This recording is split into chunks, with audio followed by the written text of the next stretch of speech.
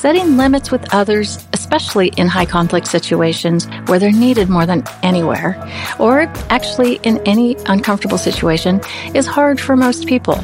So we've created a place to learn how to do it in our virtual live lab, where you'll meet live one-on-one with one of our coaches to learn how to set limits. We'll use some of our own scenarios, and if you want, we can help you learn to apply them in your unique situation as well. It's a small investment with significant positive outcomes for you and for everyone involved in the situation. Schedule your live lab at highconflictinstitute.com/live-lab or call us at 619-800-2070. Welcome to It's All Your Fault on True Story FM, the one and only podcast dedicated to helping you identify and deal with the most damaging humans, people with high conflict personalities. I'm Megan Hunter, and I'm here with my co-host, Bill Eddy. Hi, everybody. And we are the co-founders of the High Conflict Institute in San Diego, California. So in today's episode, we are going to talk about narcissistic high conflict people, or as we like to say, narcissistic HCPs. But first, we have a few quick reminders. Here's the deal. We want to hear from you. Have you dealt with a high conflict situation? Been blamed? Experienced violence or abuse from an HCP? Or maybe you simply dread seeing that person again, but you might have to tonight at home or tomorrow at work. Or maybe it's the neighbor next door. Send us your questions and we just might discuss them on the show. You can submit them by clicking the Submit a Question button at our website, highconflictinstitute.com/podcast, emailing us at podcast@highconflictinstitute.com, or dropping us a note on any of our socials. You can find all the show notes and links at highconflictinstitute.com/podcast as well. Make sure you subscribe, rate, and review, and please tell all your friends about us. Telling just one person that you like the show and where they can find it is the best way you can help us out and help more people learn how to address high conflict people. We appreciate you so very much. And now, on with the show. In the last episode, we discussed the 5 types of people who can ruin your life, which, Bill, you describe in your book by the same title as people with high conflict personalities. And we've discussed that a bit in the episodes. Now, in this episode and in the next 4, we plan to talk about each type.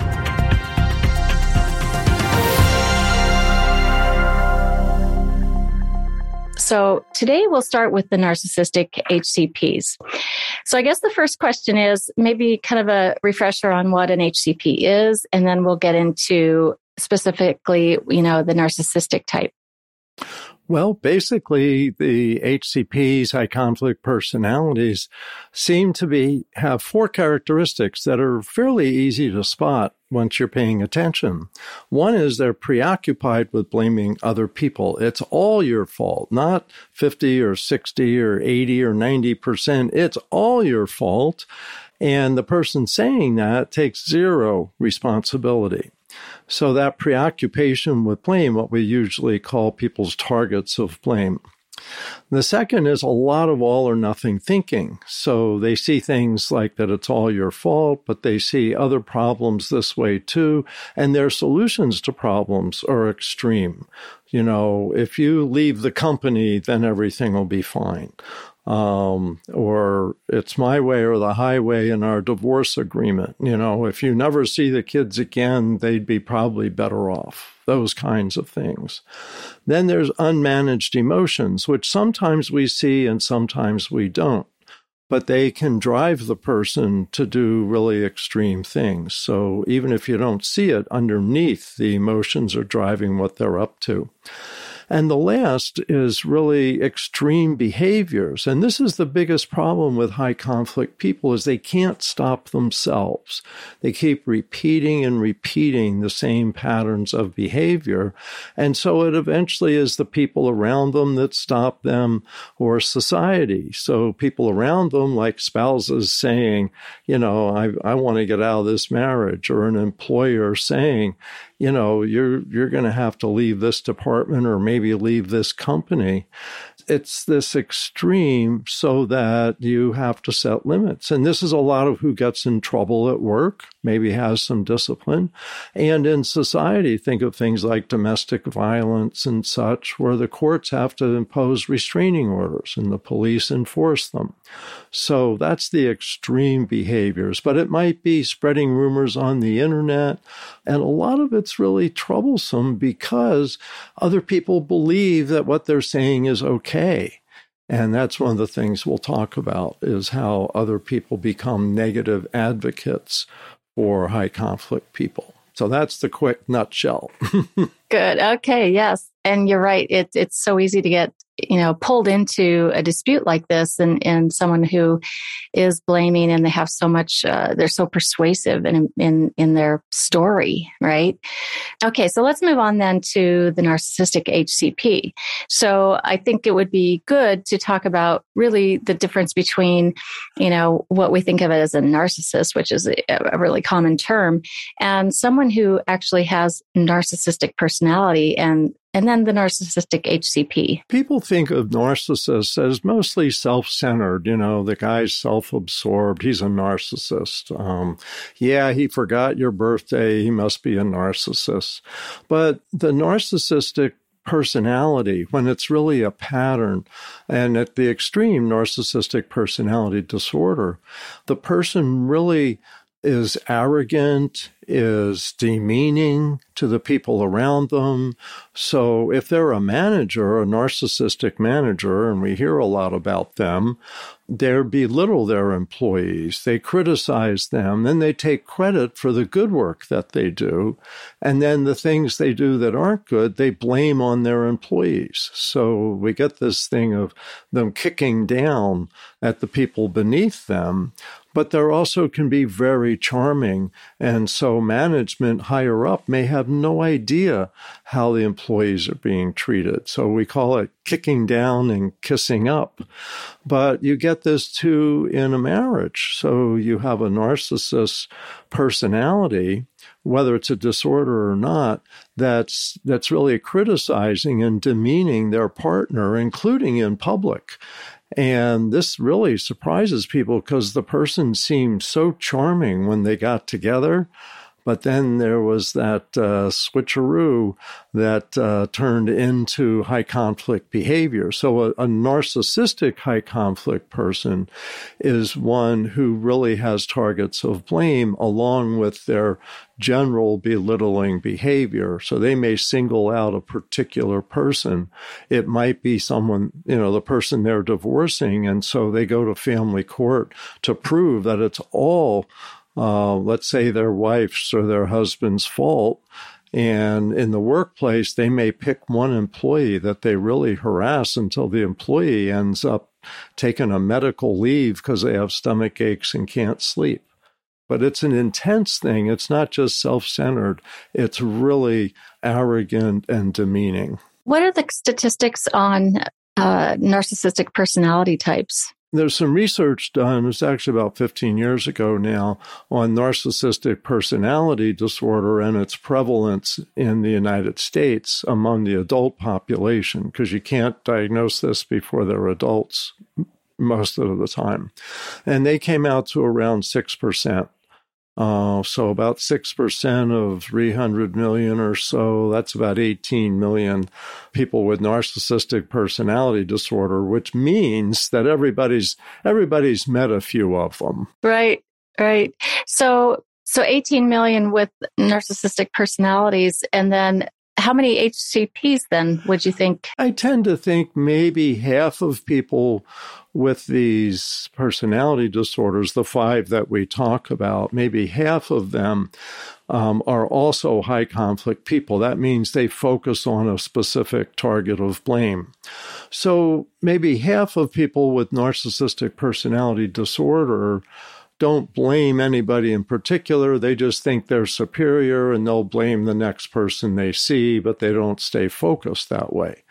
When they're a narcissistic high conflict person, then they really zero in and fixate on a particular person and really, in many ways, may emotionally destroy them. we've seen situations like that. They just focus their belittling, demeaning behavior and don't seem to let go. And that's really can be devastating. We see this in many aspects of society. I was just reading the other day about someone who probably was a narcissistic coach, a sports coach, and he was so demeaning of this one particular college kid that he committed suicide, the college kid. And I think he was very much experiencing a narcissistic HCP because he became the target of blame. And, he was a college student. Of course, he's not going to be perfect. Of course, he wants to learn. But that's a very vulnerable age, too. We've seen all these athletes, the young women gymnasts, and a man who, was sexually abusing them. And sexual abuse you see often as narcissistic personality or antisocial personality. But narcissists, they target somebody, then they can make that person's life miserable if they tell what's happening. So why do they do that? What drives them to sexually abuse? Eventually you would think they would know they're going to get caught, right?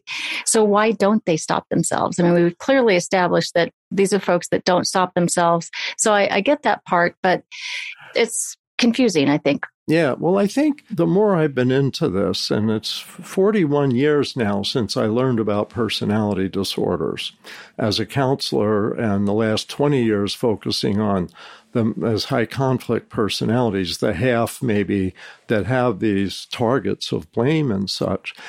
And I really think a lot of this has a genetic component that to some extent people are born with this tendency. And depending on life experience, they may become less likely to harm other people or more likely to.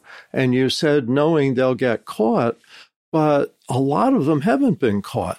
And especially, like the guy sexually abusing the gymnast, I think it's in the hundreds that he abused and really was out for his own thing. But if you think about this, a lot of times the high conflict personality has a drive to have power over other people.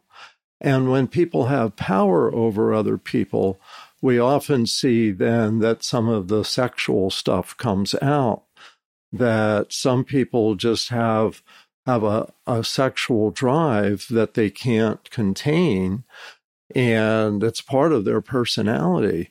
And like I said, I think narcissists and also antisocial personalities seem to be the ones involved with this. And part of its dominance, in many ways, it's not really about sex. It's about dominance. And I'm superior to you and I can do anything to you I want. What's the worst thing I could do?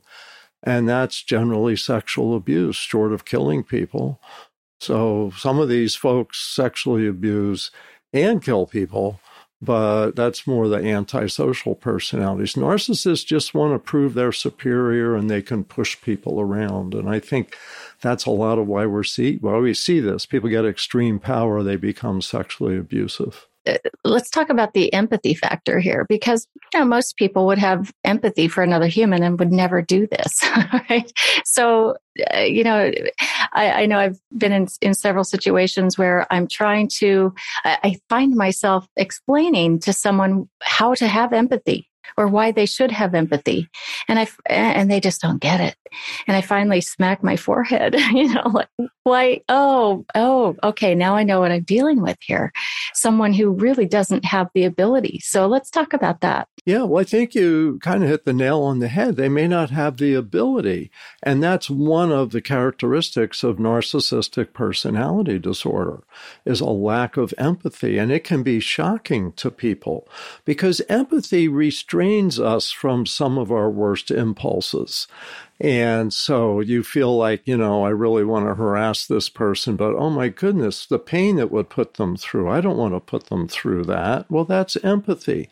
Narcissistic personalities have very little or no empathy, so they don't have that kind of brake on their behavior.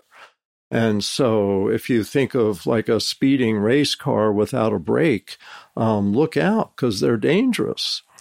What's interesting is empathy is we're partly inborn with empathy and partly learned. And so if someone's born with these like narcissistic tendencies and they don't experience empathy in early childhood growing up, then it's like you're speaking a foreign language to them. And I think there's many narcissists that it is like that. It's like you say, well, don't you realize how that person's going to feel? And they're like, what do you mean? And they don't get it.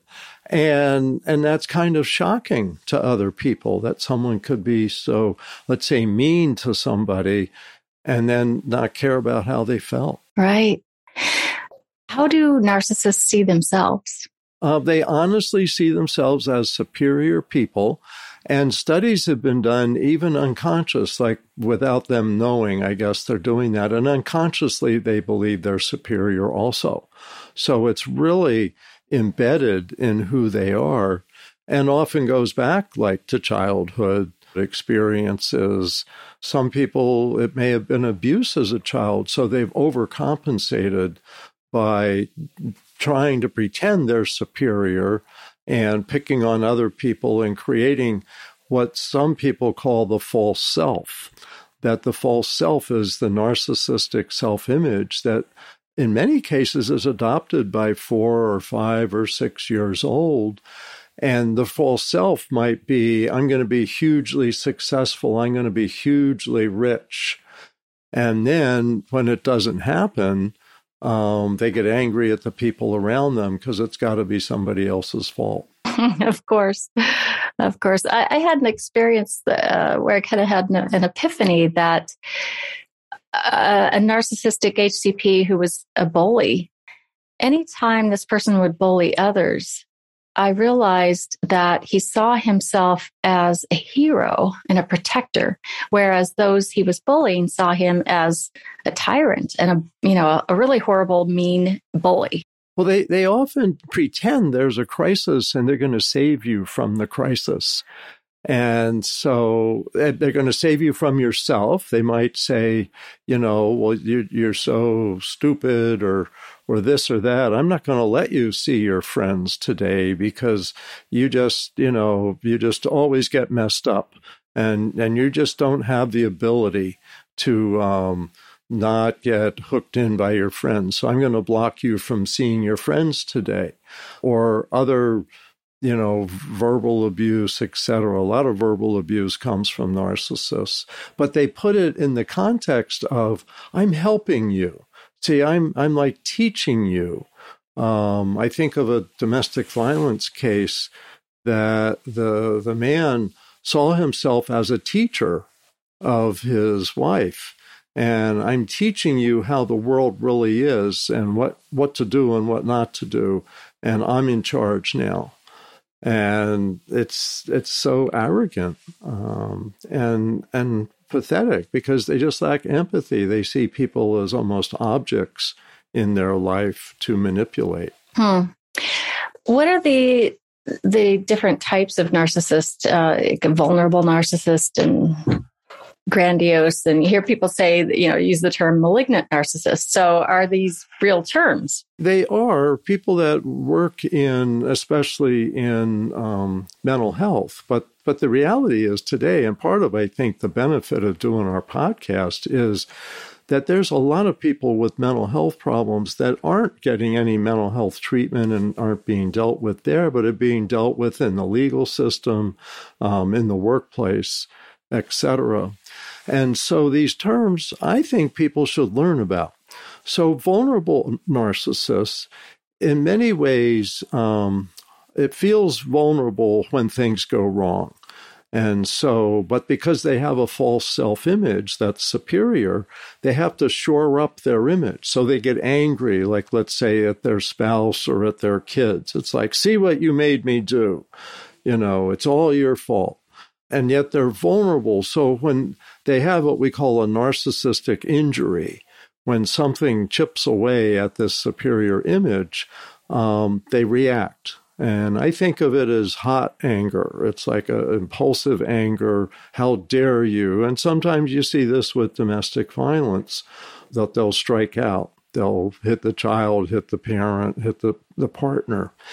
The grandiose narcissist doesn't seem to have that same vulnerability. And the vulnerability may have come, let me back up, to the vulnerable narcissist, may have come from having been abused as a child and really experiencing abuse and shame. And so they have a core of shame inside. And a lot of therapists will talk about that there's this core of shame underneath people with narcissistic personalities, and that they get in touch with that when things go wrong. The grandiose narcissists don't seem to have that core of shame. And in many cases, they grew up entitled. So when they did good, they got what they wanted. When they did bad, they got what they wanted.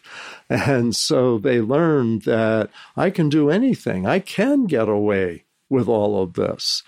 I've seen in family court narcissists who really didn't want to end up in court. And then they're in court, and to their surprise, they're winning because being a blamer does well in court. It gets the judge's attention, and wow, you're upset. Maybe something happened to you.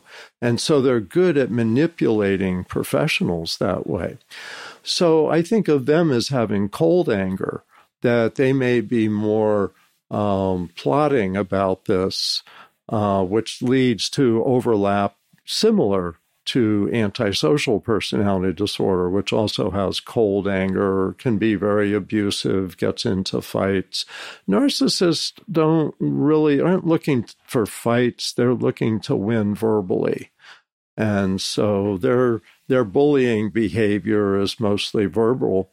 But the grandiose just sees themselves as so superior, they're not often even bothered by criticism or things going wrong, because they just truly believe it was other people's fault.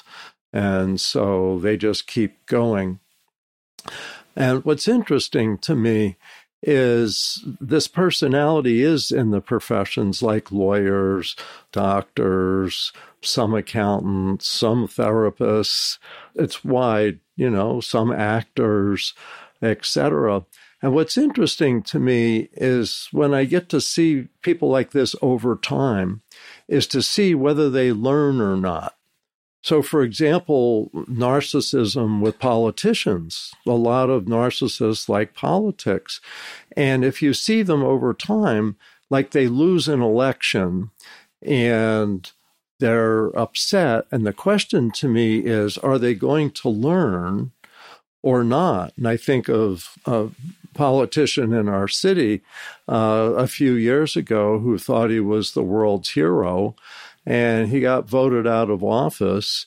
And the next time around, he ran again, and he thought he'd do fantastic. And I think he got like 7% of the vote or something. He didn't learn anything, whereas you'll see others go out and learn, they come back, and then they win after having lost an election. And you realize maybe they don't have like a disorder because they can learn, but they still may have some traits of narcissism. So malignant narcissists is a combination of narcissistic and antisocial personality disorders. And so they're even more driven to dominate people, to con people, to just lie. They just lie about almost everything. And so most narcissists exaggerate and lie maybe occasionally, but the antisocial aspect makes them really want to dominate other people and makes them willing to totally lie, totally make things up to gain control over another person. And they really like having even physical control, like domestic violence, like even in the workplace, is terrorizing them. You probably think of it as being terrorized by somebody. So that's the malignant narcissist, is that combination, and that's the worst. And that's the absolute worst, the people you really don't want to be around. And do they know what they're doing? Do they know they're this way? if they have a disorder, personality disorder, like narcissistic personality disorder, they don't. And that's one of the characteristics of personality disorders, is this lack of self-awareness, self-reflection. Everything is caused by other people. They don't connect the dots, as we like to say, back to themselves. But if they don't have the disorder, they may just have some traits. They may have some self-awareness. And I'll give you a quick story. I don't know if I've told this story before on the podcast, but to me, it was a great example. I had a law client, husband in a divorce, and he said, I was talking with my therapist, and we agreed that I just have narcissistic traits, not a narcissistic personality disorder. What do you think, Bill? And I said, well, I'm not your therapist, so I don't want to go too deep into that, but you might be right. And one day, he called me up and left a voicemail, and he said, you know what my wife did now? You won't believe it. This is awful. You have to call me back right away. And he goes on a little bit, and then he goes, oh, wait a minute. Wait, you don't have to call me back right away. It's not a crisis. You know what? You don't even need to call me back. I'll just take care of this. And I think because he was really working on himself, that he's an example of someone with narcissistic traits who had some self-awareness, and that he perceived things as a narcissistic injury or a crisis, when in fact it wasn't. And he was able to check himself and go, wait a minute, I don't really need your help. It's not really a crisis. And that's what we hope for. And that's what we try to help people with. That's what a lot of therapists, if they have a narcissist in treatment, try to help them develop some of that self-awareness. But in legal disputes, we often don't see that. Workplace disputes, we often don't see that. How effective is treatment for NPD? What's interesting is they're not attracted to therapy. When I was a therapist, out of maybe 400 cases, I remember maybe 3 narcissists. Really? Yeah. Interesting. Because they don't seek therapy. Mm-hmm. But one I had, he came because his wife was thinking of divorcing him, and his business partners were thinking of pushing him out. There were four partners in the business, and the other 3 were pretty tired of him. And he came in for treatment for anxiety because this stuff made him anxious. And so I never said you've got a narcissistic personality disorder. I just said, okay, well, here's some tips around anxiety. And I tried to teach him some self-reflection and to kind of study his impact on the other people, like his wife. Like, how do you think your wife felt when you said that thing? And he said, well, the thing I said was true. And I said, it may or may not have been true, but think of how it felt to her. You know, when someone says, like someone says that to you, it makes you anxious, right? That's what you told me. So trying to teach some self-awareness as a way to deal with anxiety. Now, in substance abuse treatment and group counseling for substance abuse, we had several narcissists. Getting them in doing well with like 12-step treatment, learning to examine their own behavior, have some humility, really was helpful in treating narcissists. But by and large, they don't go. If they do, it's often in their 40s and 50s when life isn't working the way their fantasy was, and they finally realize maybe they have to work on something. I suppose they see therapy as beneath them and as a rejection of like they don't like authority, right? You're absolutely right. What could the therapist know? You know? Right. They just went to school for 10 years. Yeah, that's right. But I know more just because of who I am, says the narcissist to themselves. So most of them don't go for counseling. And you have to have a counselor who's really good at this, because getting criticized all the time isn't helpful. Right. Yeah. I've spoken with several therapists who, you know, have expressed privately that they're not that fond of having to do therapy with narcissists, because It's challenging, number one, and I suppose there's a lack of progress, and that's must be somewhat defeating in your everyday job. So let's switch to the person who is dealing with a narcissistic HCP. So this could be in a marriage, a divorce, in a family situation. So, the way we kind of look at things is in terms of length. So if you're a lawyer dealing with a client, let's say with this type of personality, it's a shorter term relationship. As the lawyer, you're trying to get them from A to B and out the door. And you learn the skills to manage that relationship. But if you're in the family situation or a neighbor situation or, one of a longer term, those are the most challenging. So in that situation, what's the experience of the person who has that narcissistic personality in their family? It's their dad, it's their mom, it's, let's say the next door neighbor or a teacher at school. Well, I think the first thing is to take care of your self-esteem, because narcissists just chip away at your self-esteem. And it's important that you can kind of, in your brain, tell yourself, that's not about me, that's about him, or that's about her. So I don't have to get defensive. It's not about me. But a second thing is figuring out how to set limits on what that person can or can't do with you. And you may even need to leave a conversation and say, we're just going to have to agree to disagree, and I've got to go now, so have a nice afternoon. Or, whatever limit setting. You have to resist the urge to insult them back when they insult you. One of the toughest things ever. Yep. This is the opposite of what you feel like doing. Exactly. For sure.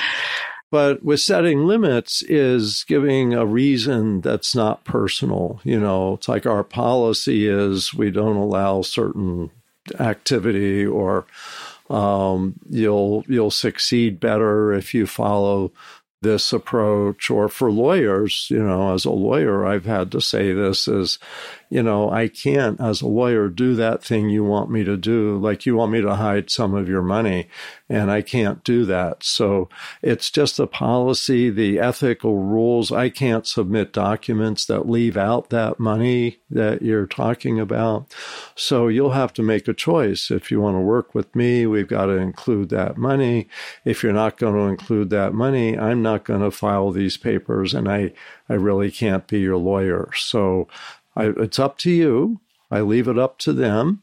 But I make it clear this is just a rule. It's not personal. It's just matter of fact. You can't hide money in your court papers. So I think you really hit it there that, you can't take what they're doing personally, which is one of the hardest things when we deal with high conflict people, because there are personal attacks against us, right? There are such extreme emotions and behaviors, and we can get hooked into all of that and take things personally. And then the more vulnerable a person is too, the more difficult it is to be around a bully, someone, with a narcissistic personality. Absolutely. And one more thing to add in here, what to do is get support for yourself. So you've got people that say, no, you're not crazy. You're doing okay. It's reasonable that you're setting limits, doing what you have to do so that you don't just absorb. I'm starting to call it the bully story. And narcissists are some of the biggest bullies, and they always have a story that makes them superior and you inferior. And that they're the injured one? Yes, they play the role of victims. Like, how could you do that to me? And you're thinking, I didn't do anything except set limits, And it's like, how could you set limits on me? I'm the most superior person in this firm or in this household or whatever. In this family, right? And then they try to draw those other people in to become their negative advocates with these stories, and I'm such a victim, and the people in the middle just don't know what to do, and they believe them, and can advocate for them, as you pointed out in all of your work about negative advocates. So a couple more questions. The first is, we talked about statistics, and I think if I recall correctly, about 9 maybe 9 million people in the US could possibly be narcissistic HCPs. That's a lot. That's a lot. So it's pretty likely that you're going to run into them. And at High Conflict Institute, we've had so many, probably thousands of people at this point that, call us and say, this is what I'm dealing with. I am dealing with a narcissistic HCP. So it's probably true because there are quite a few out there. So is there you mentioned the study that's about 15 years old. Did it break down the genders? Yes, that study did. It's very interesting. And I think it was pretty accurate. So what it said was that people with narcissistic personality disorder were about 63% male and 37% female. So almost 2 to 1. But they also seemed that younger women were starting to catch up. So what we're seeing with gender and personality disorders is that we're becoming more equal. Ones that are predominantly male, women are catching up with, and others we'll talk about that may have been predominantly female, men are catching up with. So you can't have a presumption that, this is a man, so they must be narcissistic, and it's a woman, so they couldn't be. Both genders definitely well represented. I want to make sure that I say this every podcast, and that is, don't tell somebody you think they have a narcissistic personality disorder or that you think they're a high conflict person. Because all of this stuff is usually people are not self-aware, but they don't like to be told things like that. And usually people with personality disorders have been told that all their lives, that there's something wrong with them. So they're very defensive, and that won't help you. You don't want them defensive. You want them focused on solutions and what to go forward doing rather than name calling. And they can be pretty touchy. And so it's just a very bad idea to tell anyone they have a personality disorder or they're a narcissist. And I'm literally just off the phone before we recorded this episode with someone who explained that their mother is a narcissist. I read about it on the internet, so I know my mom's a narcissist.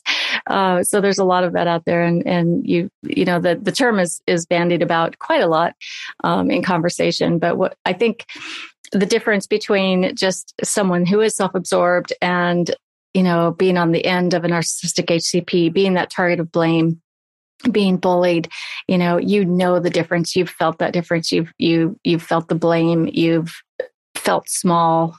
You've felt little. You felt vulnerable and weak and not very smart. Exactly. Yeah. So exactly. You know what? I think this is worth discussing. We are asked a lot whether HCPs, are we saying that they're bad people? And I think we can agree that, people have both positive and negative aspects to them. But, when it comes to this, malignant narcissist or, a narcissistic HCP, are they bad people? No. And I want to emphasize that. First of all, they didn't choose to become this way. People's personality comes from their genetic tendencies, early childhood, first 5 or 6 years, and the culture they grow up in. You don't have control over any of that. By the time you're an adult, this is who you are, and personalities are pretty stable over a lifetime.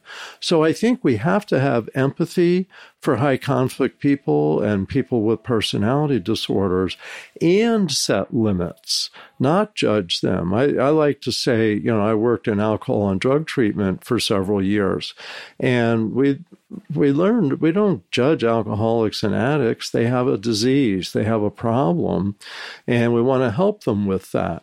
And so I have this saying about high conflict people, that they're kind of like alcoholics and addicts. We don't judge them, but we don't want them in the driver's seat. Right. Yeah. And it's like you said, it's good to take a no shame, no blame approach, but it can be one of the hardest things we do.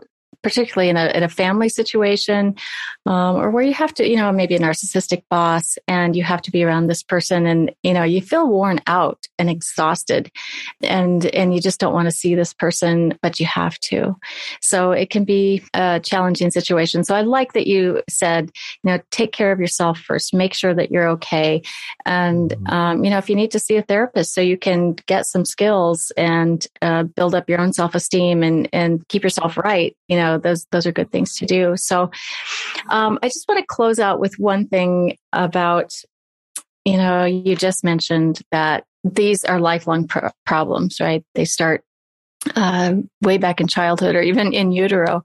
So what could you tell parents who are raising children right now? How do you prevent from growing a budding little narcissist? And basically, how do you grow that healthy little human being? Well, one of the key things is don't tell your child that they're special. And this is counterintuitive, but narcissists think they're special in the world. And for the last 20, 30, maybe even 40 years, parents have been telling their kids they're special. And then kids hit, college, or I teach law students, and the law students say, yeah, we were told we're special. And then we had all this competition. We weren't ready for it. Oh, dear. So what I say is tell your kids, you're special to me, but not to the world. You're going to be competing with thousands of people for boyfriends, girlfriends, jobs, all of this. And that you need to tell yourself you're not special. You're going to have to work hard and learn skills. And so it's all about learning skills and working hard, not just strolling in like, hey, I'm special, everybody bow down to me. And so I think that's important. Don't treat the child like they're the center of the universe. Help the child learn about empathy. There's this one program that teaches kids in school, don't do a project on why you're special. Do a project on one of the other kids and what's some of the interesting, unique things and important things about them and why you're glad to be on the same team with them or whatever. So that's the key. And it may sound harsh, but I've just seen the culture so much tries to make young children especially feel that they're special and can do no wrong. And I think we almost need to do the opposite. Say, life is hard, life's a struggle, and you've got to work hard and you've got to learn, and I love you. Mm-hmm. You're special to me, but the world doesn't care, and you better be ready for that. I like that. Yeah, I like to say that, with some narcissists and probably all of the 5 types but I think most especially the narcissist, it's either that they didn't struggle enough or they had to struggle too much. Yeah, I think that's true, that's that vulnerable narcissist or the grandiose narcissist. They need a balance. Kids need love and they need skills. Yes.